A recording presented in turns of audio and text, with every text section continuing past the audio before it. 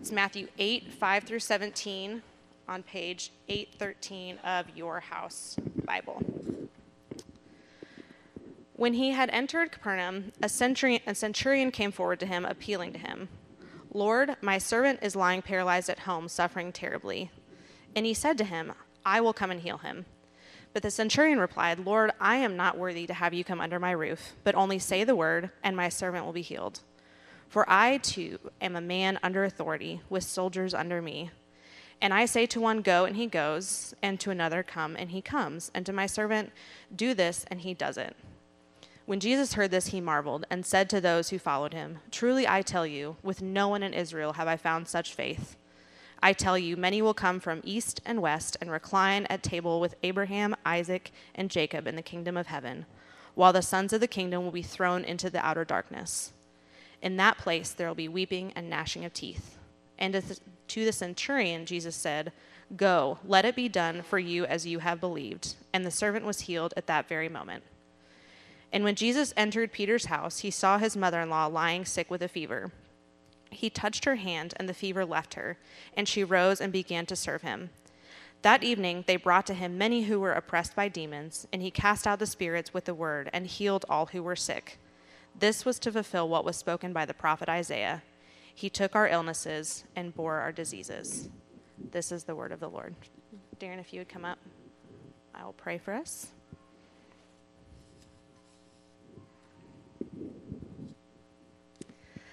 Father, thank you for today, for being our healer and taking our illnesses. Forgive us the times that we forget that you are that God, that you take all of the darkness and you bring it to the light. Give us ears to hear and hearts that are open to all your instruction. Be with Darren as he teaches. We love you, Lord. Amen.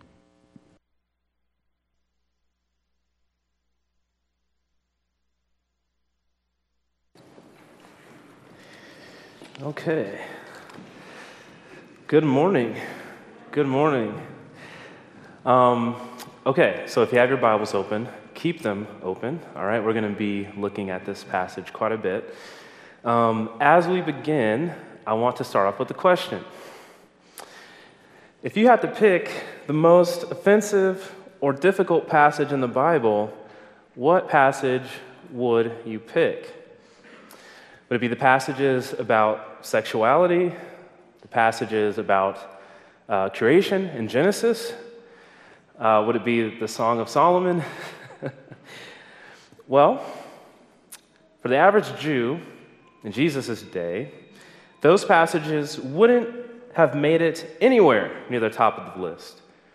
In fact, for the average Jew in Jesus' day, this passage would be near the top, if not at the top of the list. And the reason is because here, in these verses, we see the most unlikely of scenarios.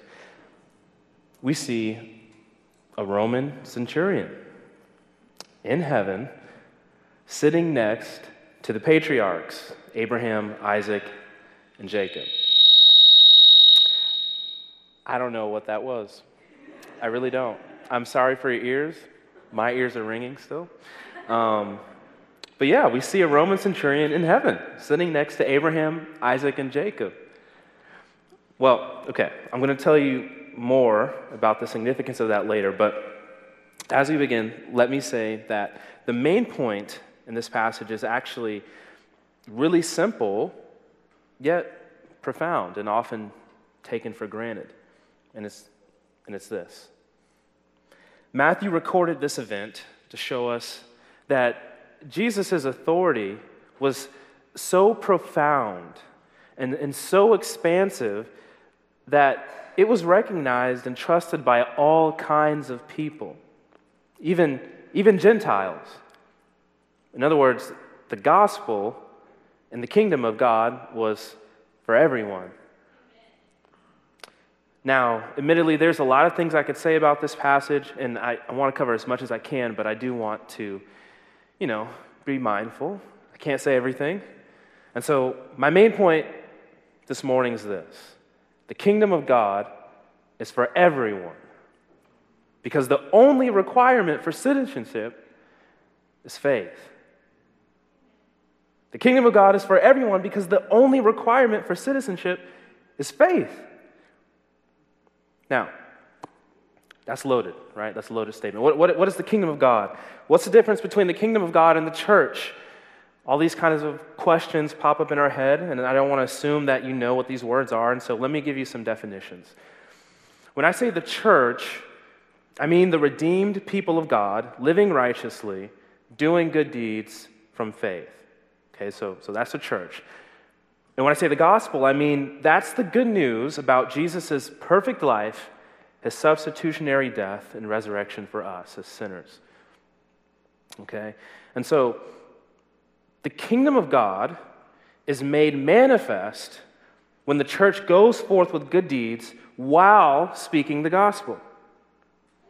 And those who encounter the kingdom of God are often blessed by their proximity to it. Okay? So keep that in mind as we go. Actually, I would encourage you to keep that in mind as we go through the rest of Matthew. Okay, so here's where we're going this morning. Number one, I want to show us that the kingdom is for everyone, everywhere. No exceptions. Secondly, I want to talk about how the kingdom is offered to people and you enter the kingdom by faith. And thirdly, we see that the blessings of the kingdom flow from the cross. Okay, first thing, the kingdom is for everyone, everywhere. We see this in verses 5 through 7. Read them again with me. When he had entered Capernaum, a centurion came forward to him, appealing to him, "Lord, my servant is lying paralyzed at home, suffering terribly." And he, being Jesus, said to him, "I'll come and heal him." So let me draw a few contextual points here as I sort of explain this. Notice in verse 5 that this man is a centurion, okay? So centurions, they were Roman military leaders given authority over a specific region to govern and rule. And in the case of this centurion, he oversaw Capernaum, which was predominantly a Jewish area. And the thing is, most Romans were hated by the Jews because, the Romans, they treated the Jews poorly. They didn't really care about their religious practices, their way of life. They ruled with an iron fist. However, this story is also told in Luke's gospel, which actually complicates things a little bit. Luke says that this man was actually a God-fearer. In other words, this man was Jewish in terms of his beliefs, but a Gentile in terms of his cultural practices and ethnicity.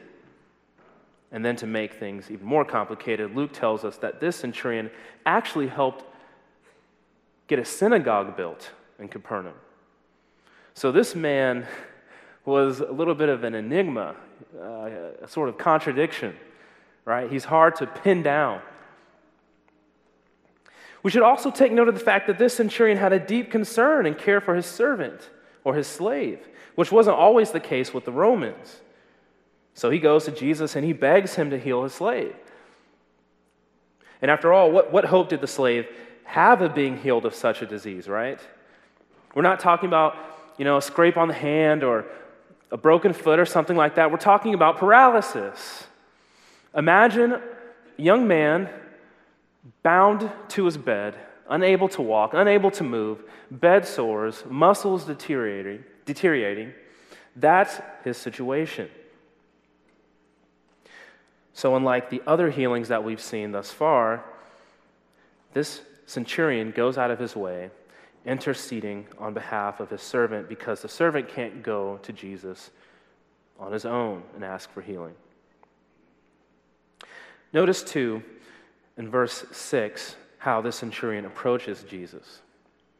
He approaches Jesus and calls him Lord. And this is remarkable when you really think about it, because according to Matthew's gospel, no one has called Jesus Lord yet. Not even the Jews.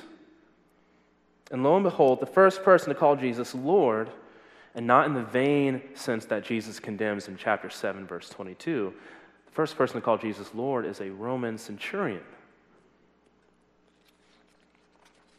I imagine, as I think about this, I imagine that Matthew and this man had a lot in common, seeing as how Matthew was a tax collector for the Romans.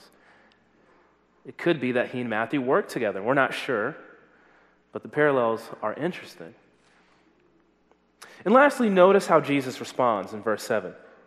The text simply says, I will come and heal him. And that's not a bad reading of the text or rendering of the text, but the Greek, which lies underneath this reading, tells us that Jesus' statement is more like a question.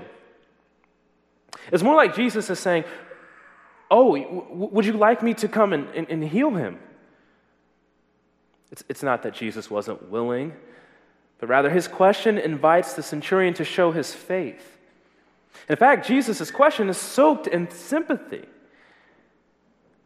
The fact that Jesus, a Jew, was willing to enter the home of a Roman centurion, a man whom he had no business dealing with, shows us the heart of Christ.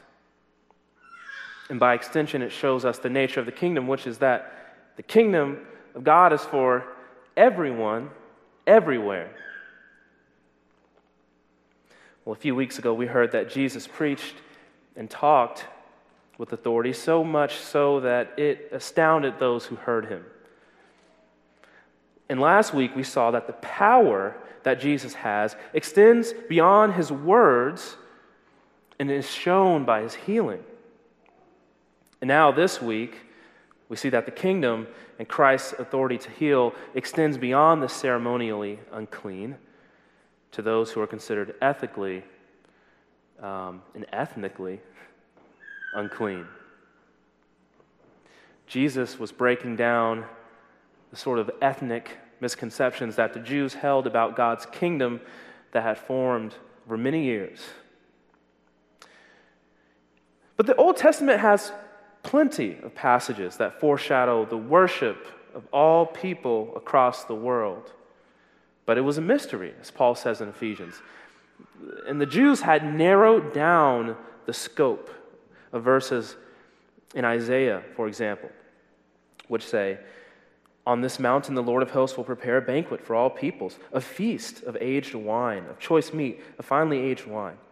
On this mountain he will swallow up the shroud that enfolds all peoples, the sheet that covers all nations. He will swallow up death forever. The Lord God will wipe away the tears from every face and remove the disgrace of his people from the whole earth. You see, Jews tended to see passages like this as God gathering the scattered Israelites, the scattered Hebrews from across the world. But they didn't realize that being a true Israelite was never fundamentally about race or ethnicity. And so, family, there's much in this section that should give us pause, make us think. Do you view other people straightforwardly, as Jesus does in this passage? Do you view people how Jesus viewed the centurion? After all, this man was hard to pin down. There were a lot of stereotypes that Jesus and others could have held on to, but Jesus didn't. Jesus understood that the kingdom was for everyone. Do you? What animosity or stereotypes or misunderstandings cloud your view of other people? When you see someone who is different from you or what you're used to, what image shines most brightly in your mind? Is it the image of God and all of the radiance that this person truly possesses? Or is it the image of what you thought a black man was supposed to look like or sound like? Or is it the image of what you thought a Chinese person was supposed to look like based upon that one movie you saw? This is a call to see people for who they actually are, not who they might be or seem to be. But the intensity of this moment doesn't stop here. Verses 6 through 13 show us what I consider to be the linchpin of this interaction. 6 through 13 show us that the kingdom is open to everyone, everywhere, because entrance into it is only by faith. That's it. Entrance into the kingdom is by faith. With the utmost sympathy, Jesus asks this. He says, would you like me to come to him? Would you like me to go inside your house and heal this slave? And the centurion's reply is astounding. He says in verses 8 through 9, you know what, Lord? I'm not even worthy of having you to come into my house. Just speak the word, and I know that my servant will be healed. The centurion says, I understand how authority works. I'm an officer in the military, and I have soldiers under me. They have to listen to me. I tell them to do this and that, and they go and they do it. But you, Jesus, I've heard about your authority. And I believe your authority is from none other than God. Of course, this centurion sees something that many people don't, which is that Jesus' authority isn't bound by time, space, or anything. My parents were both in the military, and they were both highly ranked and had lots of authority that they made known to me basically every day. My mother was a major in the Army, and my dad was a sergeant. If they told people to do X, Y, or Z, provided it was constitutional, they had to do it. And the consequences for disobedience could mean being kicked out of the military or even sent to prison. But of course, even my parents were people under authority. For example, if the colonel came to my mom and told her to do X, Y, or Z, she had to do it. And then, of course, if the President of the United States flew Air Force One to Podunk, Waynesville, Missouri, and told my mother that she was to go somewhere on some sort of mission, then she had to do it. And this is just a faint analogy of the kind of authority that Jesus has. Not over one man, not over just his disciples, but over all of creation and all of reality. This is what the centurion understood and was willing to submit to. For Matthew, this is what faith looks like. But verse 10 shows us that the centurion causes Jesus to do something that we only see twice in the entire Bible, and that's marvel. The text says this in verse 10. When Jesus heard this, he marveled and said to those who follow him, "Truly, I tell you, with no one in Israel have I found such faith." Brothers and sisters, there are many things that make us marvel, aren't there? I once heard a story of a pianist who was so talented and so gifted that she was invited to France's most elite music school, not at the age of 25 or 15, but at the age of 5. Marvel. When I was teaching at West Middle School, one of my students was so smart that he was reading at a graduate school grade level. He was so smart that he took one of the state's world geography quizzes, which is one of those quizzes you can't study for, and he only missed 2 out of 50 questions. He was the kind of student that I kind of prayed that, he wouldn't raise his hand in class, because I wasn't sure what he was going to say or if he was going to correct me. Marvel, right? I had a student who was so good at basketball, he once scored 45 points in a basketball game. Needless to say, I was playing defense when we played a pickup game. Marvel. When I was coaching track, there was a kid in 8th grade who was so fast, he ran a mile, not in 5 minutes, but in 4 minutes and 33 seconds. Marvel. Yet what causes Jesus to marvel?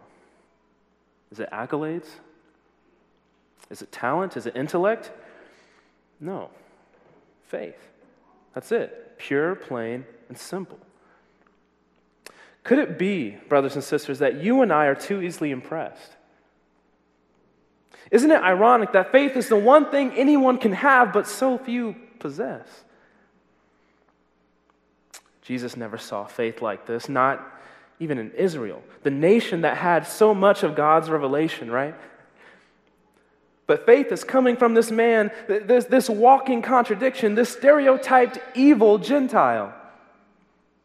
It's this man who has faith that makes the God of wonder marvel. Jesus has never healed someone without touching them, let alone a Gentile. But this Gentile believes that Jesus can do that which no one has ever seen or heard. This centurion, he believes in the power of the Word of God. And God's Word has always carried supreme and irrefutable power, hasn't it? We see this in Genesis when God simply speaks things into existence. God just breathes and life is created. God doesn't have to labor for days, or he doesn't need to consult other gods as other world religions show their gods doing, nor does he need petty intermediaries. He simply speaks, and it instantly comes to pass. And Jesus, being the Word made flesh, is recognized for who he truly is. And so Jesus uses this occasion to warn the Jews in Jesus' day. We see this in verse 11. Jesus says, I tell you, many will come from east and west and recline at the table with Abraham, Isaac, and Jacob in the kingdom of heaven, while the sons of the kingdom will be thrown into the outer darkness. In that place there will be a weeping and a gnashing of teeth. The language here is provocative. Jesus describes a great gathering of people from all over the world reclining at the table with Abraham, Isaac, and Jacob. The scholars point out that this is a picture of the new heavens and new earth. It's a place of feasting, community, and fellowship. Sounds exciting, right? And the Jews would have looked forward to this day, and they would have looked forward to seeing the patriarchs. I mean, after all, these men walked with God. They heard God directly. These were the guys who the promises were made to. The Jews wouldn't have expected that Gentiles would be at this table. But Jesus' words here melts away their ethnocentrism and pride. Jesus says, you know what? The table was never just reserved for you. You know that, right? In fact, the table was reserved for their enemies. And if they didn't believe in the way that this Gentile man believed, then they would find themselves in hell, a place of weeping, darkness, and utter pain. In other words, Jesus is saying entrance into this kingdom is by faith alone. It's not by ethnicity, race, or intellect, or any man-made barrier. You see, the kingdoms of the world require you to demonstrate a reason for you being there, don't they? You know, you got to show your intellect or your skills or your need, and even then, there's no guarantee. But the only requirement for entrance into the kingdom of God is your admission that you don't belong in the kingdom of God. And if that's all that's required, then the kingdom truly is for everyone, because no one is worthy of entry. And that's what many Jews in Jesus' day missed. It only requires one thing: faith. The kind of faith that cherishes Jesus' authority, like this Gentile. And so, family, I am convinced that this passage is utterly important for our day and age, because we tend to fall into one of two sort of errors. On the one hand, we take this sort of all-encompassing view of salvation for granted, don't we? While we sort of cringe at the thought of Jesus sending anyone to hell, except, for Hitler or the aunt that you don't like. We simply believe that hell doesn't exist, because somehow we've convinced ourselves that we're more merciful than God. Of course, on the other hand, we tend to stereotype people, or exclude or simply ignore those who aren't like us, thus showing that, at least subconsciously, right, we kind of relish the thought of a monolithic kingdom. After all, when you imagine the kingdom of God, what kinds of people come to mind? Who's the offer of the kingdom of God for? As I was thinking over this sermon earlier this week, I ran across a Cars graphic from a long time ago that said this. Now, I'm not going to put the graphic up because it won't work its way into the formatting, but here's what the text of the graphic said. And this is something that Cars created a while ago. This is before my time, and it's pretty shocking. But here it is. Here's what the graphic says. We love bums, thieves, racists, slackers, and foreigners because Christ first loved us. We love whores, overweight people, junkies, CEOs, cheaters, lunatics, because Christ first loved us. We love tax collectors, porn stars, anarchists, convicts, preachers, because Christ first loved us. We love liars, deadbeats, politicians, queers, because Christ first loved us. We love jerks, televangelists, misogynists, drunks, and sinners, because Christ first loved us. We love fools, homosexuals, homophobes, and homeless people because Christ first loved us. We love crooks, whiners, Republicans, shut-ins, sexists, and abusers because Christ first loved us. Does this shock you? Why? Because it shouldn't. If I'm right, and the kingdom is for everyone, then what's so shocking about this? Could it be that this is shocking because you can't imagine what the kingdom would look like welcoming such people in? My point is not, hear me out, my point is not that you can practice these things and somehow still call yourself a Christian. No. My point is that you can be these things and still be admitted into the kingdom because the gospel is not change who you are and what you do and then you'll be saved.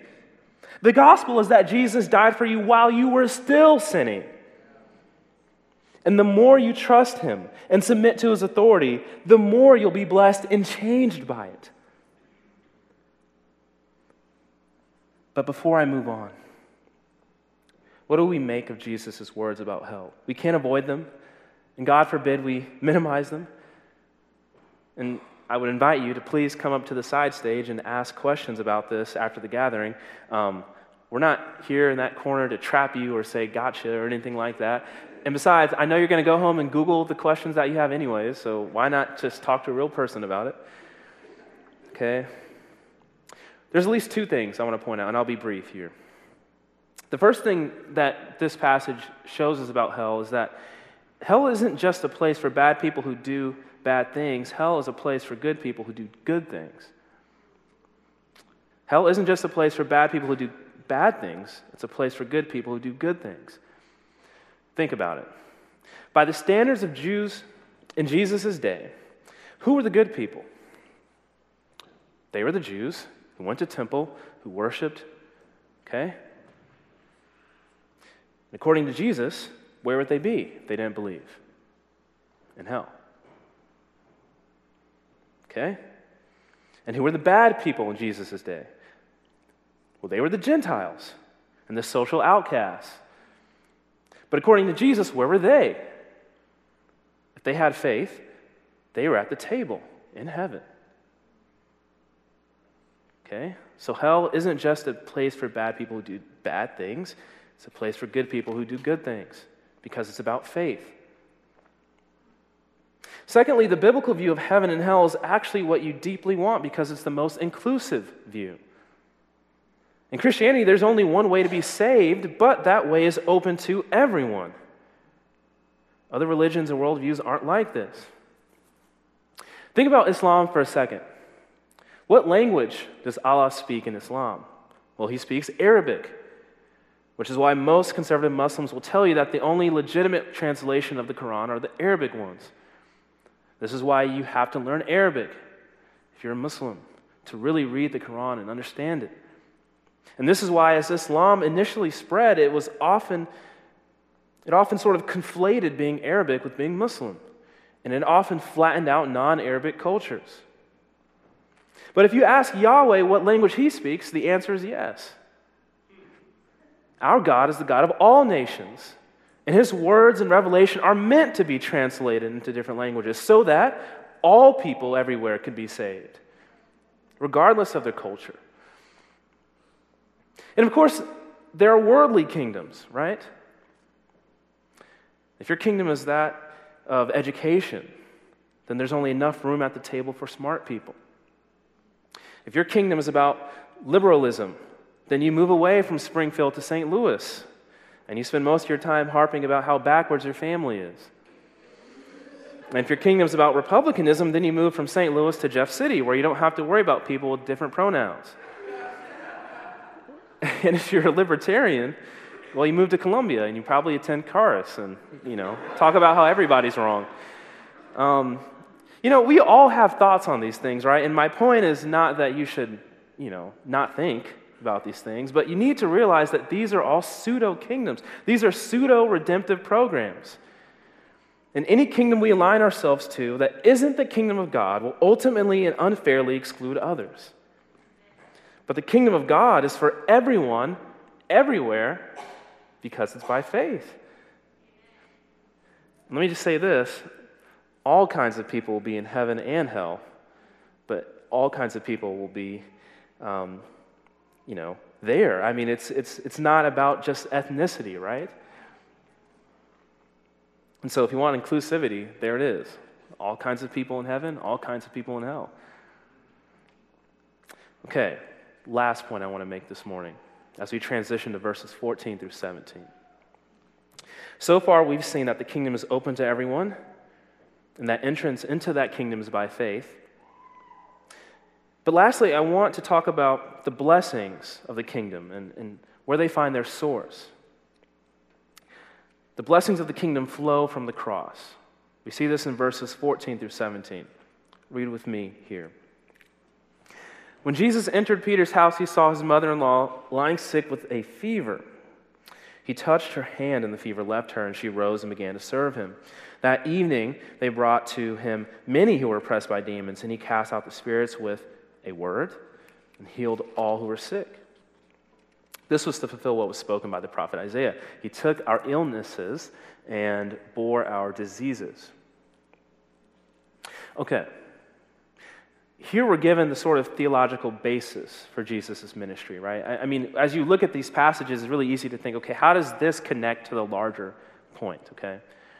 But this is the theological basis for Jesus' healing, okay? So Jesus heals Peter's wife. Peter's wife has a mother, okay, so his mother-in-law. He heals her, and he heals her instantly, okay? So much so that she immediately serves him. And then Jesus heals a whole bunch of people who are oppressed by demons. Bobby's going to talk about that role in a few weeks, so I won't get into that. But he heals people who are oppressed by demons just by saying a word. And so Matthew's point is that Jesus has the authority to heal the worst of conditions, and whom he heals reveals that the blessings of the kingdom are for the most marginalized people. Okay? But I think Matthew wants us to see a little bit more here, okay?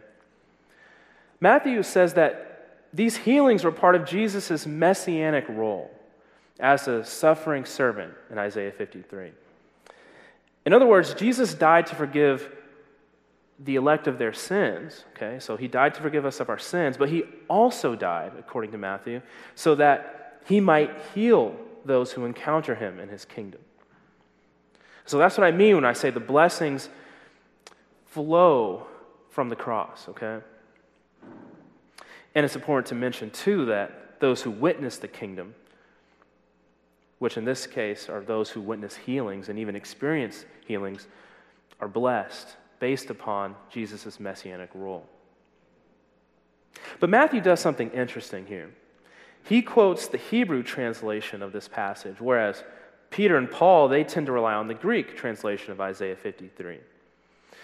The Greek translation says that the Messiah he'll bear our griefs and sorrows, whereas the Hebrew says that the Messiah is going to bear our illness and disease, okay? Now that might sound, that might sound kind of confusing, because the question kind of pops up in our head, did he die for our sickness or did he die for our sins? See, Anna knows where I'm going. But it makes you wonder, right? I mean, is Matthew's reading and use of the Old Testament here legitimate? Or more significantly, is our reading of the Old Testament legitimate? Or have we sort of done a little, Christian sleight of hand and we changed things around? Well, the short answer is no. Because in the beginning, when God made people, there wasn't suffering or sickness precisely because there wasn't sin. Sicknesses and death are the consequences of Adam's sin. But Jesus comes bringing the kingdom of God as the true Adam, ruling in a way that no other king of Israel could. Name a king in Israel who had the authority to simply heal someone from miles away just by a word.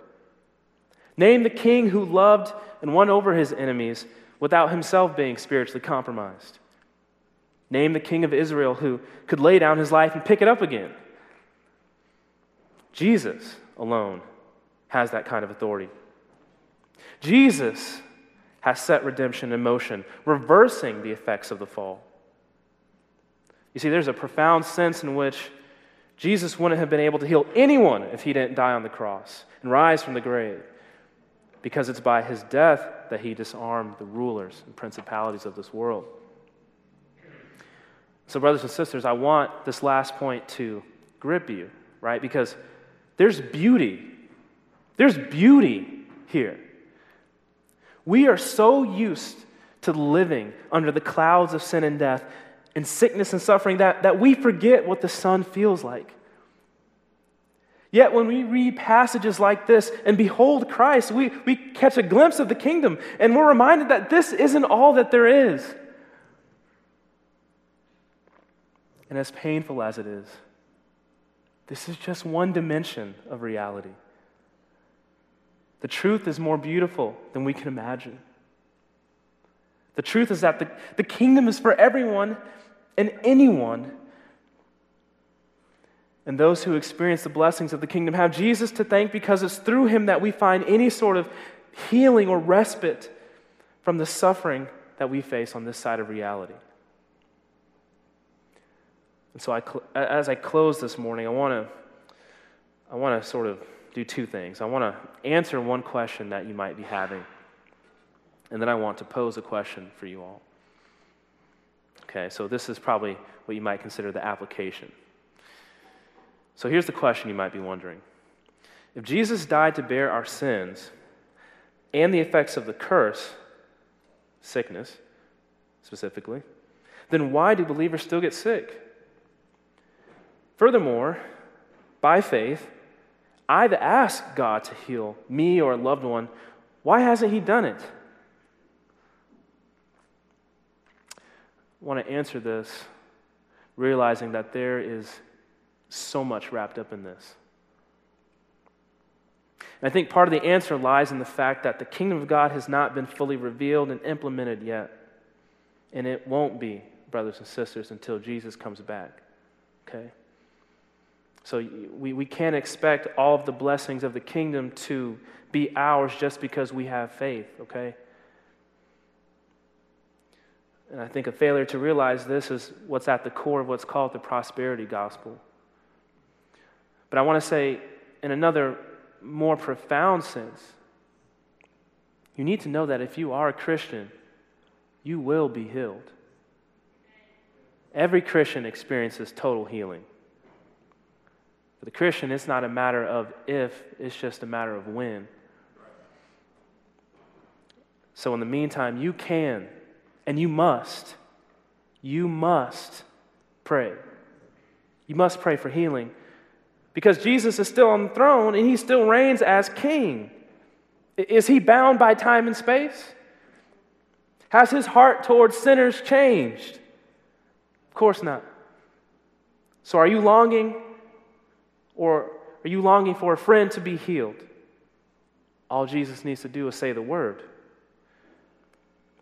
Jesus is able to heal your friend as if he were standing right here in the flesh. Are you weary? By a word, he's able to sustain the faint-hearted. Are you paralyzed with fear? Jesus can give you boldness just by a word. If you're suffering this morning, don't lose heart. Don't doubt God's goodness. And lastly, as we close, the question I want to pose for you all is this. Is your view of the gospel big enough to include all kinds of people at the table? If you've been a Christian for any time at all, you probably haven't heard many people say that Jesus can't save so-and-so, nor have you heard, at least probably you haven't heard, other Christians say that people of certain ethnicities won't be saved. But if you and I are honest, we do have very small tables, don't we? Many of us are okay with heaven being a place of ethnic and social diversity, but sadly, it has little bearing on how we act in the here and now. Maybe two signs that your gospel isn't big enough is that you don't really listen to those you disagree with. I mean, if Tucker Carlson said it, then it's good enough for you. If so-and-so on the left says it, then that must be truth. But you're not really listening. Your podcasts aren't full of people that you disagree with. Your bookshelf looks pretty seamless. Or maybe on the other side of that, your gospel isn't big enough, and that can be demonstrated by the fact that you don't disagree with anyone. You got the kumbaya spirit. For you, it's just, hey, I don't want to disagree with anyone. We're all right, and we should just come together, whatever that means, as if just because you meet in the middle, that somehow makes you right. Sometimes people are wrong, right? I once heard somebody say, you don't want to be so open-minded that your brains fall out. And so is your view of the gospel big enough to include all kinds of people at the table? I hope so, because the kingdom is for everyone, everywhere. Let's pray.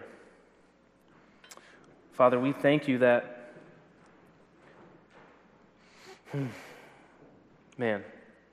you reconciled us to yourself, that we were separated from Christ, alienated from the commonwealth of Israel. We were strangers to the covenants of promise. We did not have hope, but in Christ, we've been brought near. Thank you, Jesus, for being our peace.